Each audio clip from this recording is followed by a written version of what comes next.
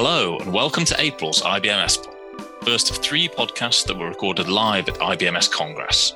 In this episode, we talked to Professor in Medical Microbiology Sally Cutler about the pandemic, COVID-19 and future testing strategies. We're then joined in lab life by the ever-inspiring Malcolm Robinson, the founder of Harvey's Gang, to discuss his history with the charity and his hopes for the future.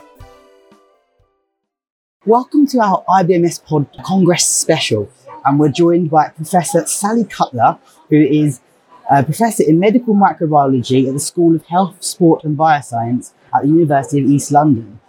Sally, welcome to the podcast. Thanks for joining us. Thank you very much for the invite. No problem. And could we kick off then by you telling us a little bit more about your background and your role and what you do? Okay, sure.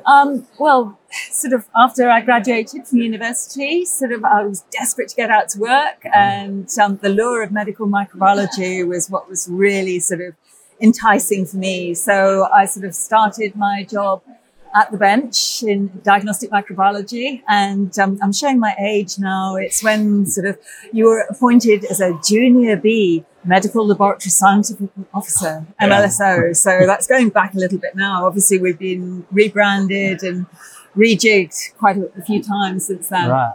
So it was going back to those days. And I absolutely loved doing that diagnostic microbiology. I found it absolutely fascinating.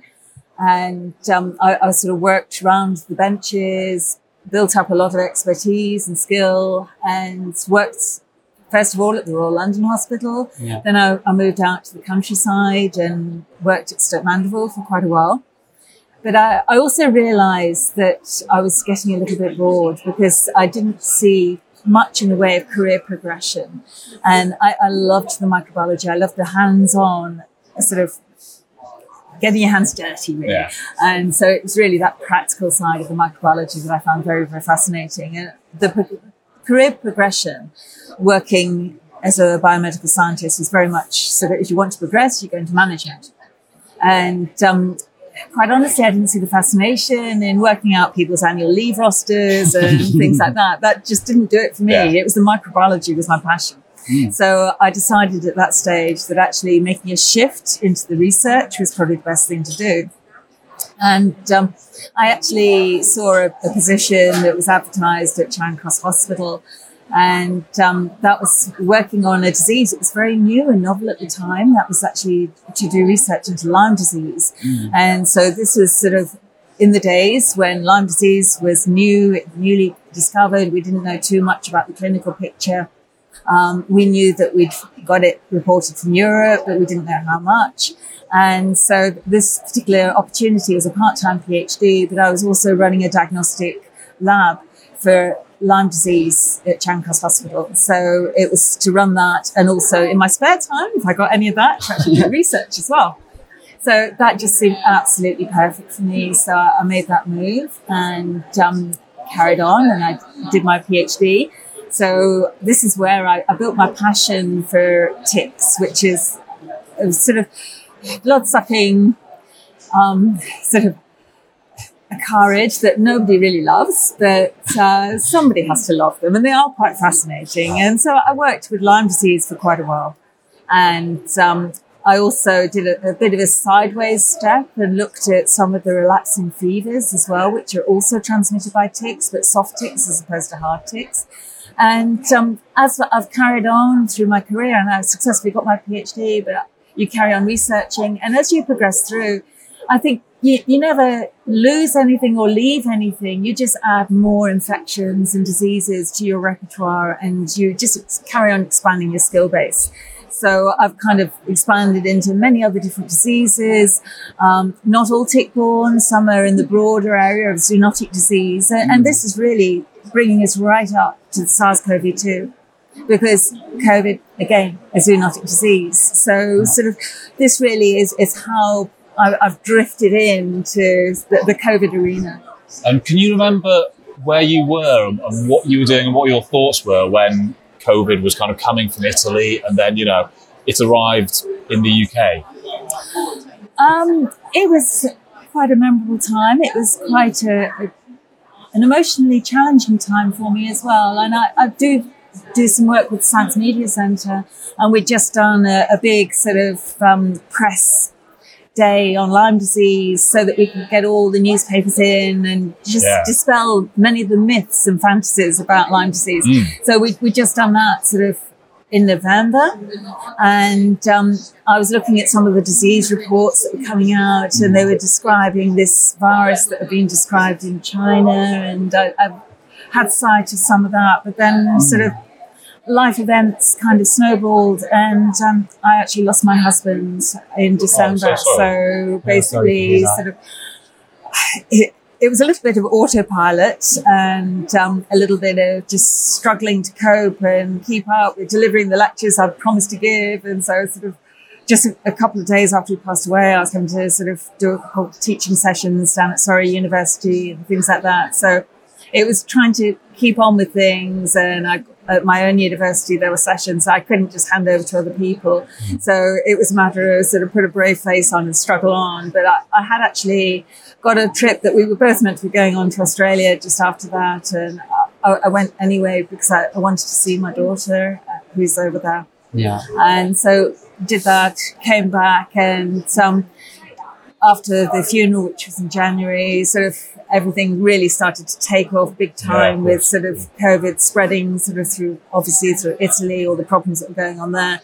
And predictably, it spread to the UK, probably a lot earlier than they actually said it was. But then I can remember being absolutely horrified looking at the predictions of how many deaths there were going to be, sort of 50,000 deaths. And I was thinking, that's just off the Richter scale. And I just couldn't get my head around those numbers.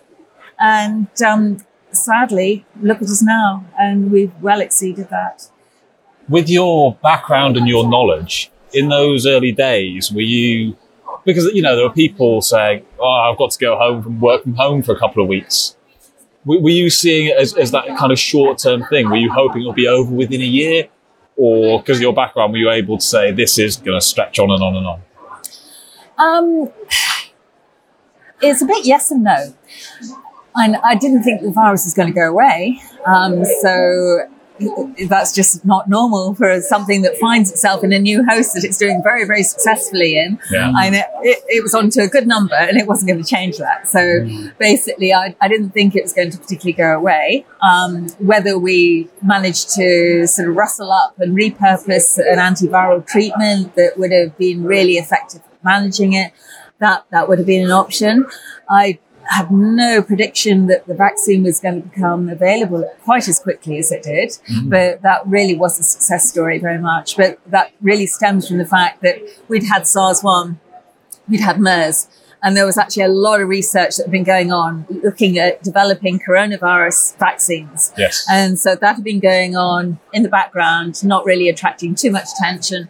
And so basically this was just another coronavirus. So to actually repurpose the work and the research that had gone on and direct it towards SARS-CoV-2 was actually something that was sort of in the pipeline. And it was quite straightforward, I think, really, to actually repurpose. But obviously you've got to get all the safety data before you can get the vaccines approved and start rolling them out in earnest. So in answer to your question, I thought it was going to potentially be quite protracted, that it would sort of certainly put microbiology on the map. Everybody now knows about microbiology, and everybody knows about PCR and all kinds of other tests now. So it certainly sort of helped sort of give that dissemination of knowledge and awareness of microbiology, which is one of the positives, I think, that's come out of it.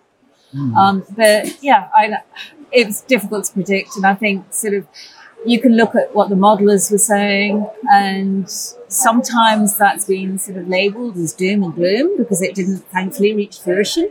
But the models are only based on the information we have at the time, and we were learning. We were having to learn and deal with it on the hoof, and so that's part of the challenge. And you've been incredibly busy over the last couple of years. You've been one of the kind of the faces and voices of biomedical science in the pandemic. How did that come about, and how have you found it?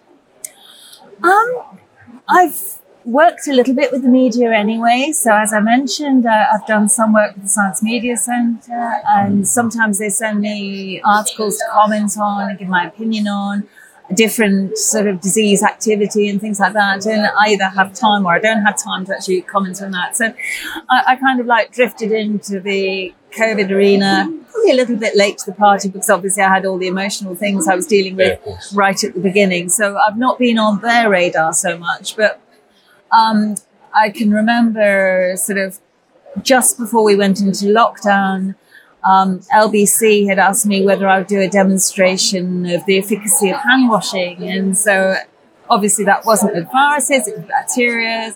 And we sampled people's mobile phones and we swabbed them and just plated those swabs out onto agar plates, incubated them overnight. And they were growing absolutely horrendous things the next day. So it was just a useful demonstration of sort of high contact surfaces and the ability to transfer things across from those surfaces back onto your hands. So it doesn't matter how well you've washed your hands. If you then clutch your phone, as everybody does, you're going to be re-inoculating your hands with everything that's on your phone.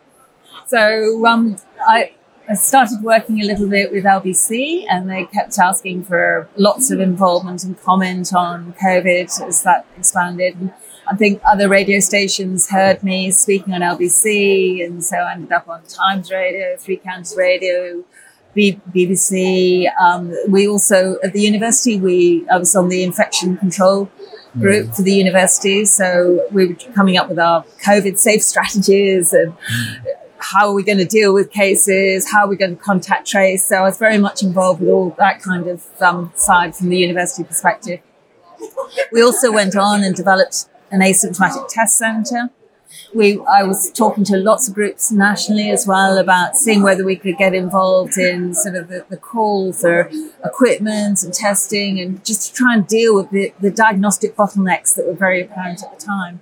So I was involved in a lot of those discussions, but then because I'm in a university setting and we don't have ISO accreditation and things like that, so because we weren't ISO compliant, it was decided not to sort of support us setting up our own diagnostic setting, but we got very involved in the asymptomatic test centre. We staffed it with our students, and so I'm very much involved in teaching biomedical science students at the University of East London. And so this was a wonderful opportunity for them to put their theory into practice. And generally for new graduates, it's very difficult for them, for the employability, because they've got no practice. Yeah. And actually this was a great opportunity for them to actually put their skills into practice.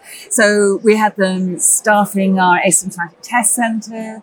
So when everybody else was working from home, we were spending all our time going in still, providing the testing for people that had to go in. Yeah. And also for the students, because we had a lot of residential students, we had a lot of overseas students as well. So obviously we needed provision testing for them. So yes, that also got involved with quite a few TV productions, various TV companies coming in and filming, which was great for the students as well, because they got their face on the TV. What a great thing to show your mum and dad at home. So, hey, not only am I doing my degree, but I'm on TV as well. So it was really good for them from that point of view. What's it been like? It's like moving from being an academic based in university to now becoming like this media kind of more present in the media and this media personality a bit more. Have you found that?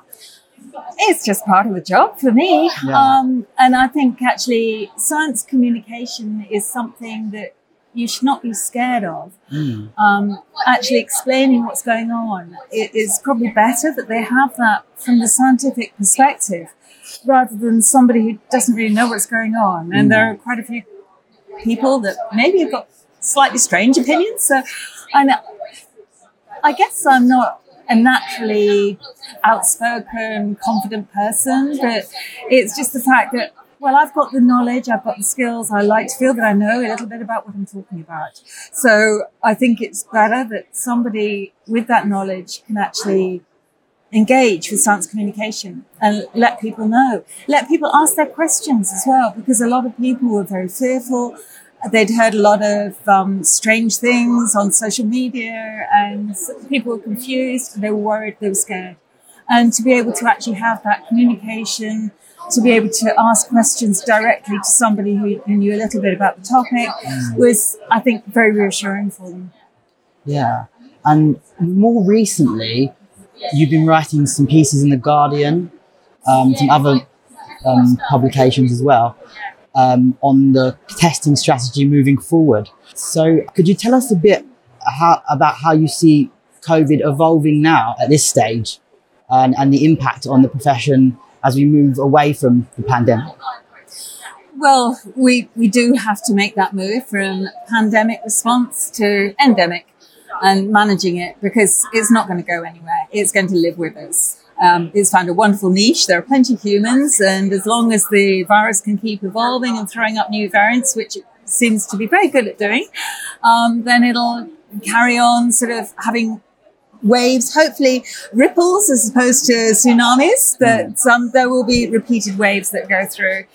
Is there any truth in the fact that gradually over time viruses get weaker?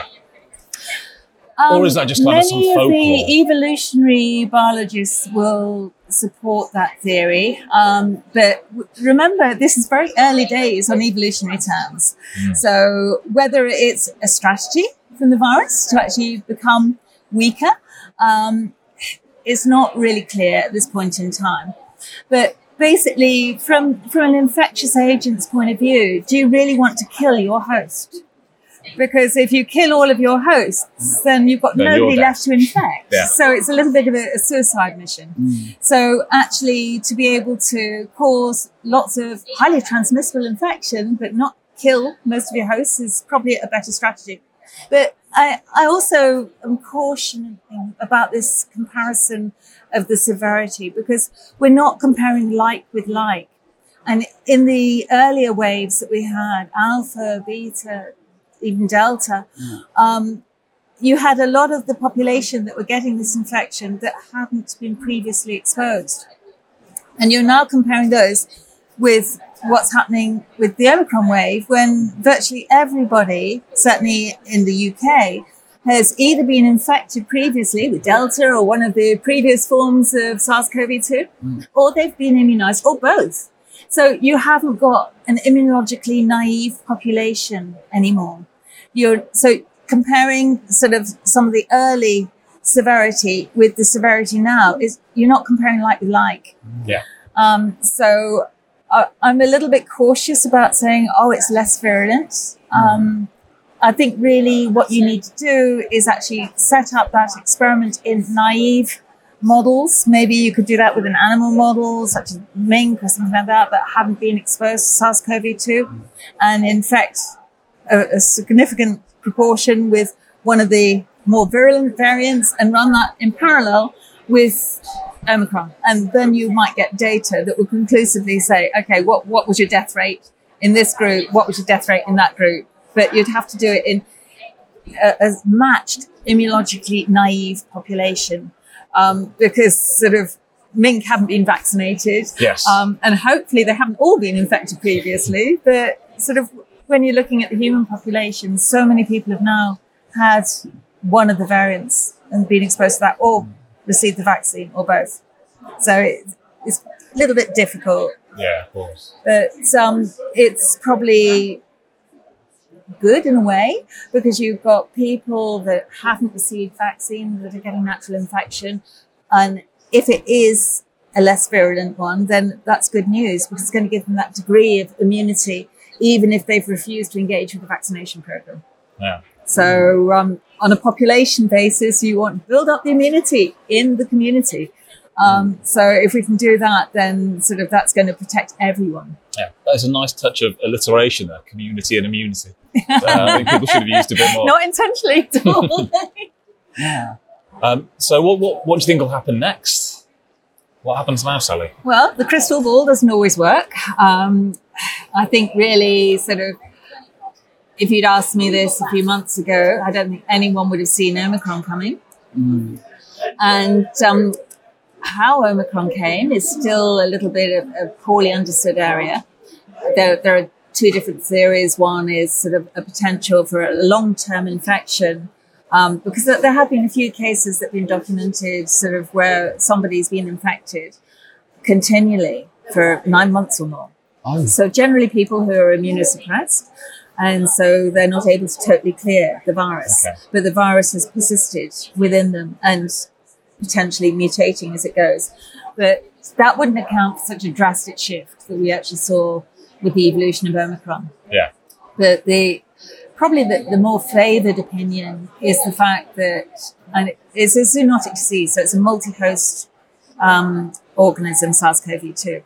And we've seen infections that have gone from humans into their pet cats, for instance, sometimes dogs, zoological animals, all kinds of other animals that get infected and have been infected from humans that have had SARS-CoV-2. Yeah. But the idea is that maybe there's been an infection that's gone from the humans into some other animal that could potentially have been infected with its own coronavirus, because sort of there are many coronaviruses that are a bit more specialized to circulate in their particular chosen vertebrate hosts. And so if you've got a dual infection, for instance, you can have something like a recombination event, and you would have a massively different antigenic profile. And we've seen this massively different antigenic profile with Omicron that has then gone back into the human population. So it appears not to be that a stepwise mutation, it's a recombination event. So the possibility of that happening in some other animal that's has been hypothesized, maybe small rodents, rats, something like that, may have counted it. Wherever you've got people, you've got rats. Yes. So not that we like to confess to it, but rats are everywhere. So where people are, there's rats. So it could well have spilt into rats and then spilt back into people. So yeah. With when you said earlier, you can only work with the data that you have. Obviously, at many points throughout the pandemic, there have been predictions based on data. They're completely wrong. We look back at them and say, why on earth did they think that? That's madness. But obviously, they were working from the data they had. Right now, have we got enough data to make any kind of future predictions, or are there too many variables and we've just got to kind of roll with it and see how things pan out? There are probably too many variables, and each variant is different. People are different as well. We've got different genetic backgrounds. You've got all kinds of other host factors that alter susceptibility. Some countries have got older populations. Other countries have got younger populations. And so the impact is going to vary as well, depending on that. And then you've got all kinds of other co-infections that might be going on that could influence it. It's really, really difficult, because if you're doing any kind of prediction or modeling, you have to make some pretty general assumptions. You assume that the virus is the same. You assume that the infectious dose will be the same. You assume that the recipient will respond in a similar way. And so it's just lots and lots of assumptions. So the fact that the models don't always quite get it right, it is quite sort of, I think there is value in the models, but you cannot sort of say that that's exactly what's going to happen. Actually looking into the future, gazing into that crystal ball doesn't quite work. But it's good from looking at how to actually behave and monitor a population, for instance. What sample size might you need to have for a surveillance program to be able to get data that might be useful to predict of where we're going. There are all kinds of useful bits like that can actually come from modelling. Yeah. And what kind of testing and what kind of monitoring of the population should we be doing going forward, do you think? What would be the most useful? Well, the government are adamant that they want to carry on following their cohorts that they're following through. And that's a relatively small cohort. And cohort studies are really quite expensive. And a lot of the driver for actually stepping back from a lot of the testing that we're currently engaged in was actually for financial reasons. So it's quite an expensive way of getting some data. It does have some value, but I think possibly for a wider way of getting surveillance that's totally anonymized would be things like looking at wastewater screening.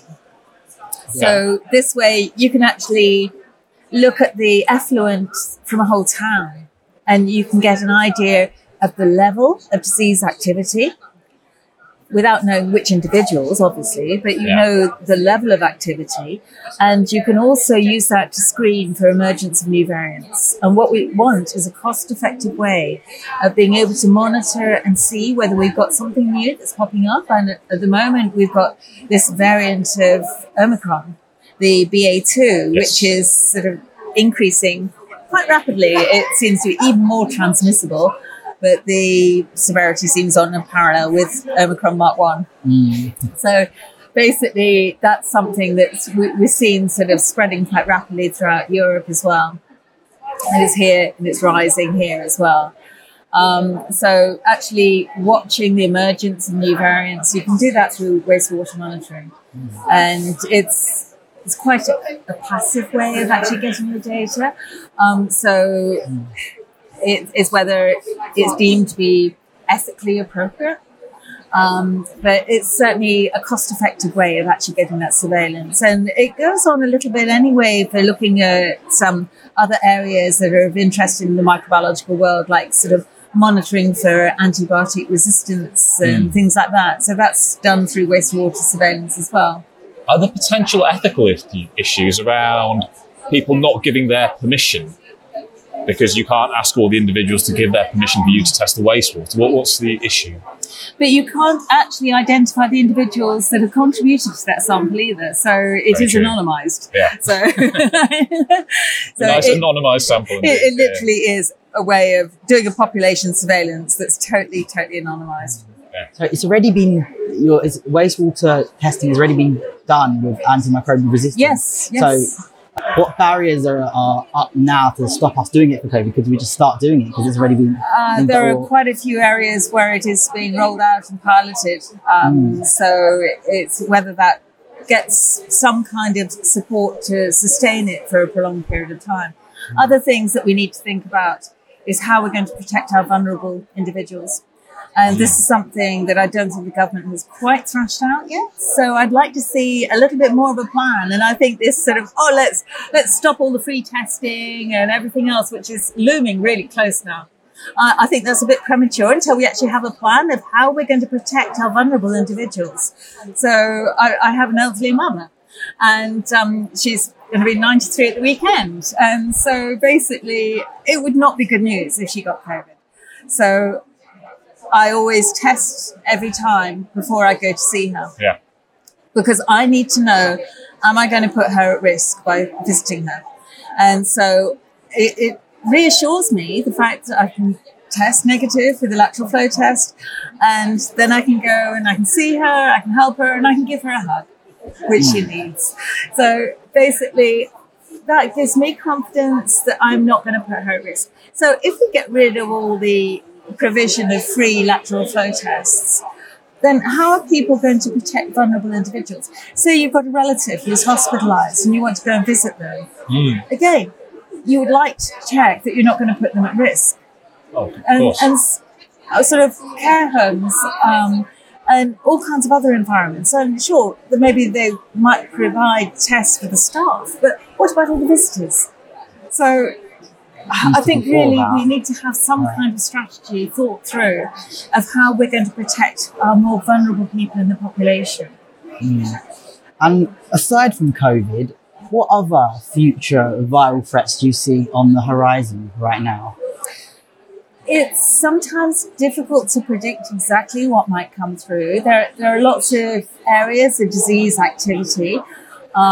Certainly sort of importation of exotic diseases from elsewhere, and we travel a lot, and I think sort of obviously people haven't traveled much for a couple of years, and I think now everybody's saying, hey, I want to book my flight, I want to go on holiday, and they're going to go off to these far-flung places in the world, come back with maybe unwanted passengers in the way of infectious diseases.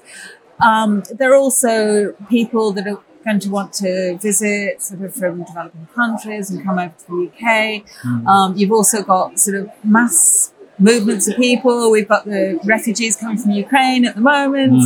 all kinds of issues like that are happening. So a lot of population movement. And with that comes the risk of importing various infections from around the globe. So there are sort of various clinics that operate, networks that operate in the UK, where if you have got a travel history and you present with an unknown febrile disease, that they will fast track just to check that you haven't brought Ebola or something really horrible like that with you. So we have actually had importations recently. It was picked up really rapidly, contained. It was not a problem. There's a lot of activity for other diseases such as avian influenza. Influenza is a disease that's been on the radar for our next pandemic for quite a while. Yeah. And a lot of the time, while we've been watching influenza and we've been screening, we've been monitoring, and all eyes have been on influenza for our next pandemic. And through the side door came SARS-1, came MERS, and then, of course, SARS-CoV-2. Yeah. So basically, sometimes you can be looking one direction and something will take you from the side door by surprise. So I think knowing what areas of the world have got disease activity, actually sort of being aware of that, looking at travel history, making sure that you do not do silly things that put yourself at risk. At the moment, for instance, we've got one of our students who's going to do a survey in Ghana. There's a lot of yellow fever activity at the moment in Ghana. There are all kinds of repositories of data that exist. There's a thing called Global Map, and you can actually go onto this on the web. It's freely available, and you can look at whatever exotic country you booked for your holiday, and you can click on there and see all the disease reports of what's active in the way of infectious diseases in that location. So it's quite a useful interactive way of actually seeing disease activity. And you can sort of see all the reports of what's going on, whether it be rabies or botulism or all kinds of infectious diseases. So you'll get to see all the reports, and you can link through to all the descriptions. So that's quite a good tool that you can actually use. So surveillance is there. Why the world has been so disjointed with the response to SARS-CoV-2, that is something I have never truly understood. And the fact that we've been having preparedness planning for easily the last decade, coordinated through the WHO and organisations such as that are looking at surveillance data, coming up with sort of plans, provisioning, containment level 3, containment level 4 laboratories for some of these highly infectious agents. And that's all been sort of planned. But what happened? What went wrong when SARS-CoV-2 spread across the world? Why were the countries so disjointed? Why did we look at what happened in China and thought, oh gosh, that's sort of a bit scary? And then all of a sudden it was in Europe. Oh gosh, that was a bit scary. And every country saw what was coming and it made exactly the same mistakes. Hopefully it won't get into our country. But it did, and we all made the same mistakes. And this lack of learning from each other, this lack of cohesion and a joined up response. Look at the poor distribution of vaccines. And we're patting ourselves on the back in the UK and in many developed countries saying, oh, well, we protect our population. But look at other countries, and Ethiopia, Somalia, Tanzania. You're looking at vaccination rates of under 3% in the population. So this is a global disease. We need a global response. And at the moment, it's a very fragmented, sort of uncoordinated response that we're having. And I think we need to learn from this experience. And we need to behave much more with a global, joined-up response. Definitely. Well, on the note of learning from each other, we are at IBMS Congress.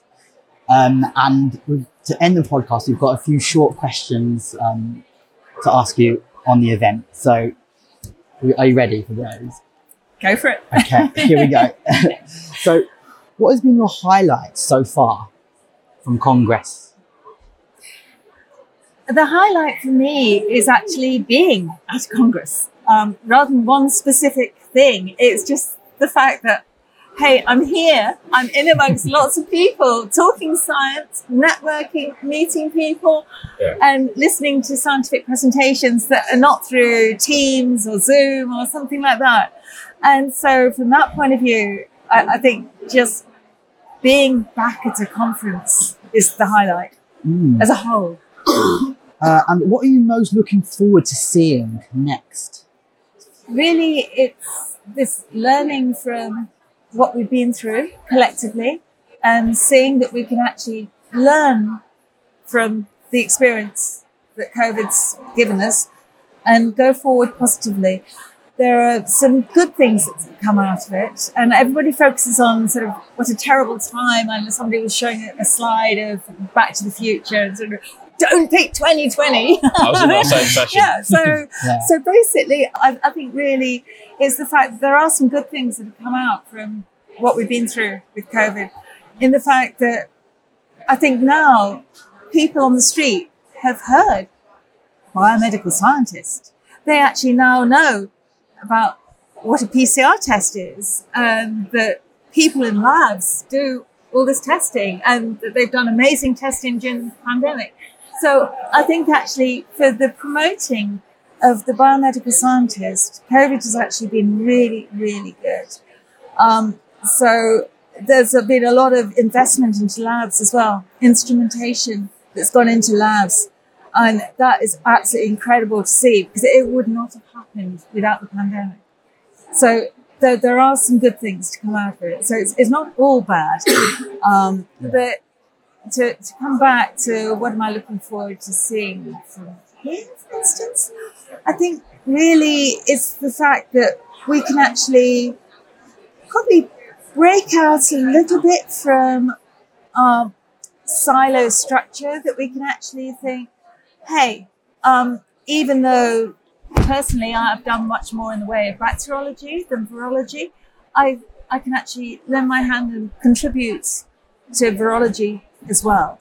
So I think breaking out from that silo structure, networking, talking with people, working together and working as part of a team to go forward. And I think that's a positive. So it's not quite as specific this particular no session. Problem. But it's a new way of working, a new way of going forward. And it's a positive attitude that we can do this. Let's bring out the best of people. And sure, we've seen that happen. We can carry on doing that. And I think that's where we need to go forward. Okay. And the final question we've got is, can you summarize the event in one word? I think the one word would be amazing, in the fact that it's amazing to be here again, to be amongst people, to see old friends, to meet new friends, and amazing. I'd go for it. Okay. Professor Sally Cutler, thank you for joining us on IBMS Pod. Thank you. Thanks so much, Sally.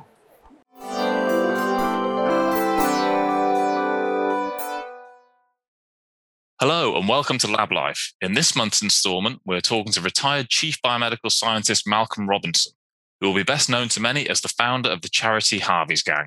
Malcolm, welcome to the podcast. Thank you very much. Nice to meet you. Lovely to meet you. And I'm sure many people will know about Harvey's Gang, but for those listeners who don't know, can you tell us a bit of the backstory, Malcolm, how it started? Yeah, sure. There was a young lad by the name of Harvey who went down tobogganing down the South Downs in 2006. Now, we don't get snow on the South Downs very often, and it was a rare opportunity to go tobogganing, and all kids love a bit of snow. Yeah, of course.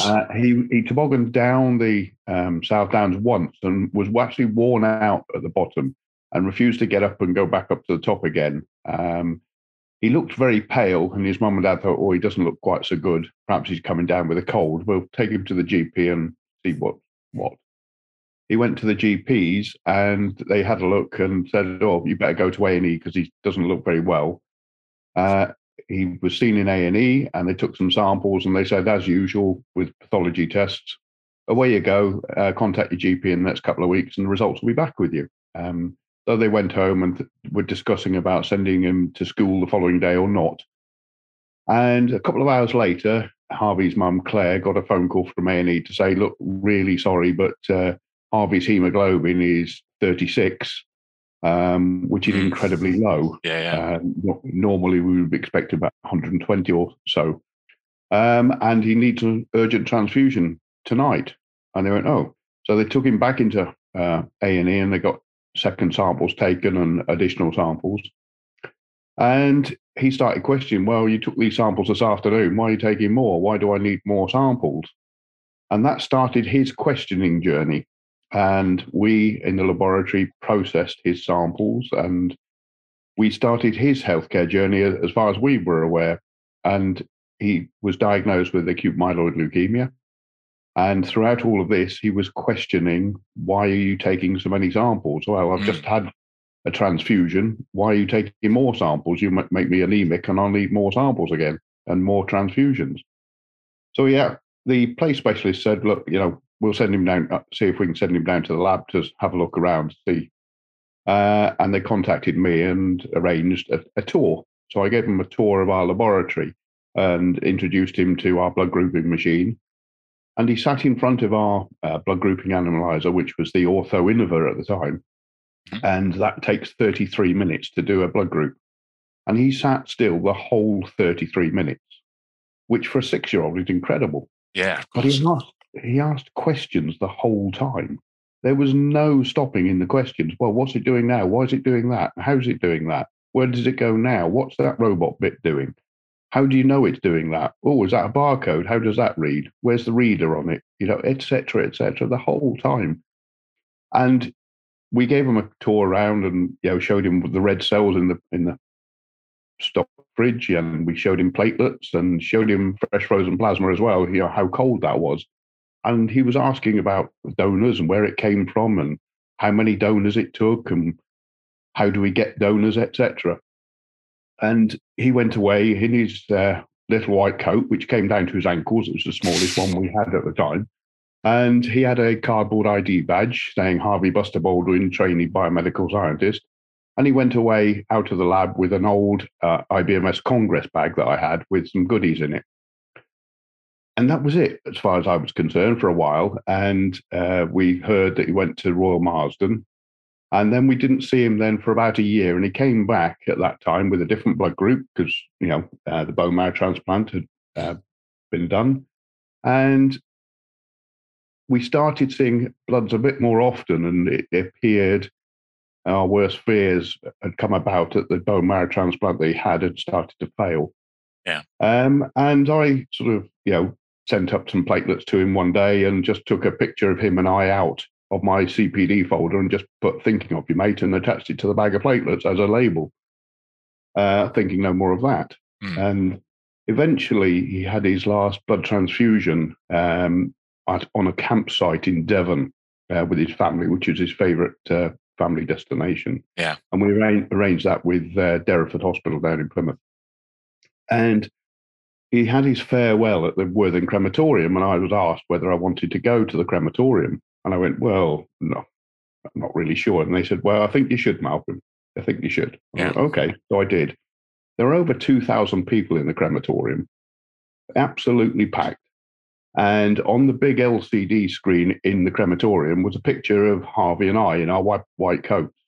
And I thought, good grief, what's that doing up there?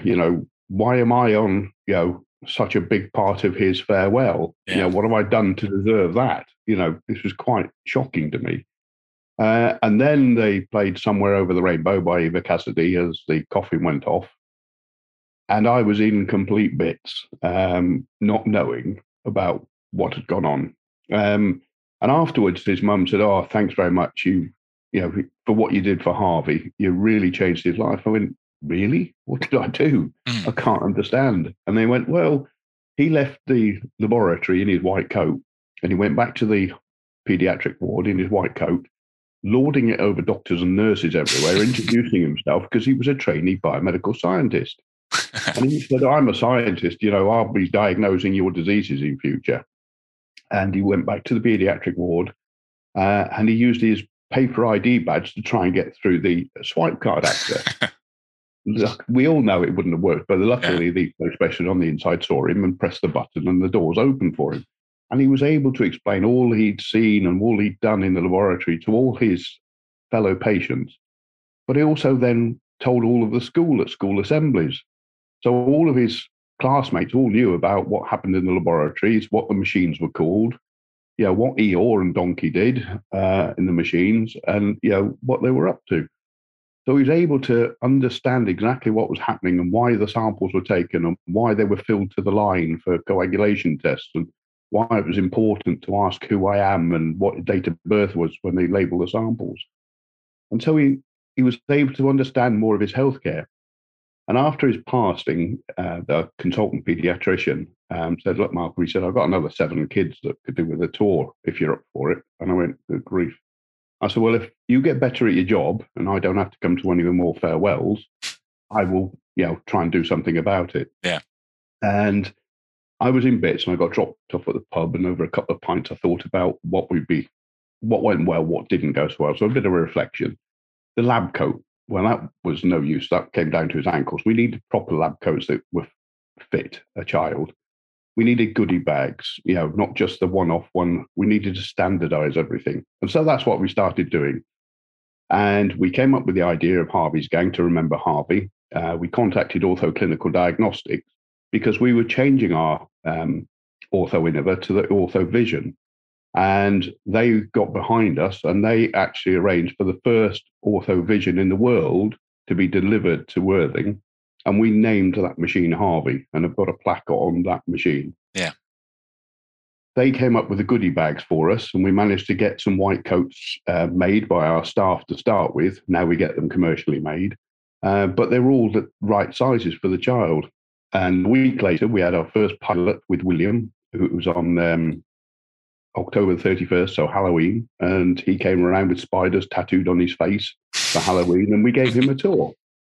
And that went very, very well. And we said, right, okay, we'll launch it. We launched it on November the 7th, 2014, with Francesca. And she was a Fanconi's anemia.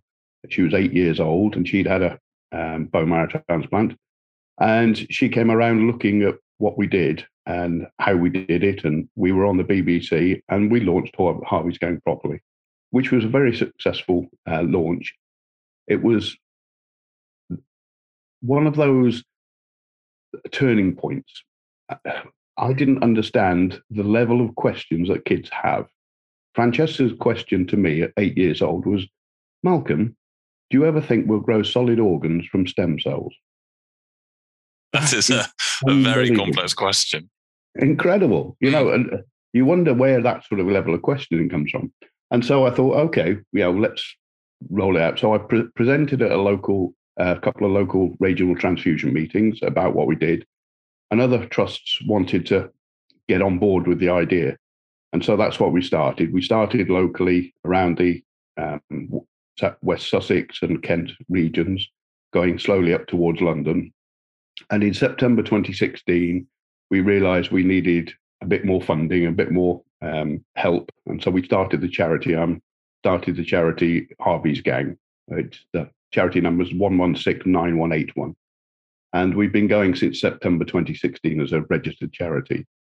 And we are now potentially in 125 sites. It's amazing. Incredible. Absolutely incredible, I think. But I'm biased, I suppose. So, I mean, a couple of years ago, I think was it 2019 when you stood down from your job to focus on Harvey's Gang. Is that right? Yes, that's correct. Yeah, I retired in 2019, and that was just after I was very fortunate to win the Biomedical Scientist of the Year 2018. I remember. Retired in 2019, and I now volunteer, and my sole purpose is to promote Harvey's Gang wherever I can, talking to people and promoting it.